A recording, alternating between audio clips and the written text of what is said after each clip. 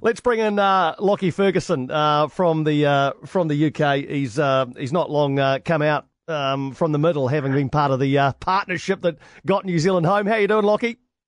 Yeah, good lads, good lads. Heart rate's just slow down a little bit, but we're all good.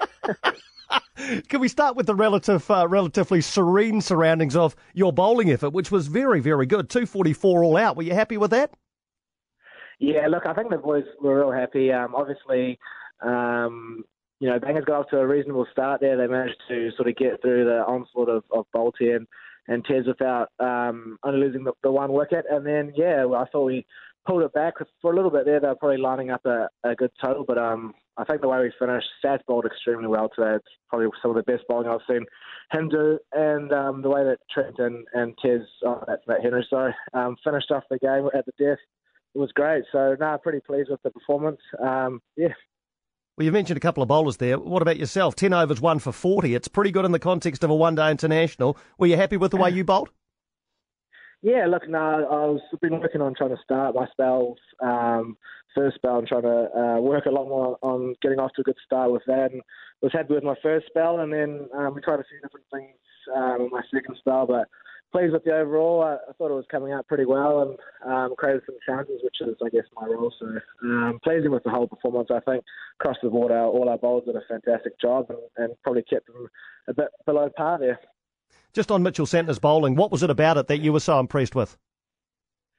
It's just the control he has.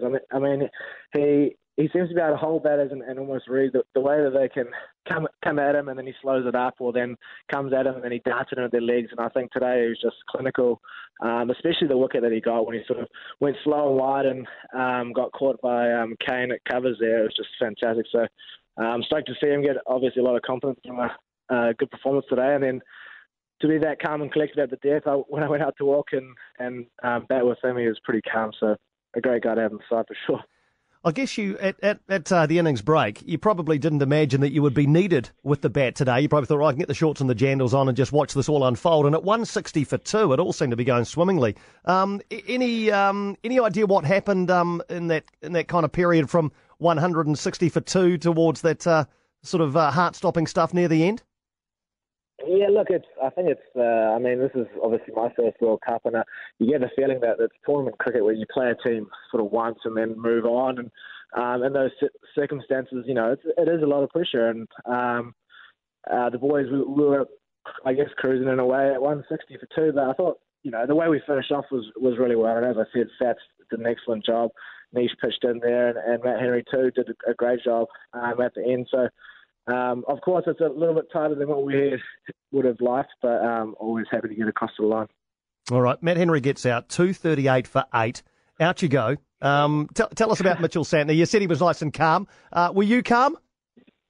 Yeah, I like to think I was, but it's always nice when you go out and see Sats' face, and he's smiling, he's pretty relaxed, and he was hitting it well, he was crunching it and not super easy circumstances, but it always helps when you go out to the crease and the other batter that's in and set is nice and calm. And I guess my sort of goal was just to get through the over. If I could get off strike earlier, that'd been great. But but then fortunately he managed to get a little outside edge that ran away, which is always a nice treat. But of course, very happy to get across the line at the end there.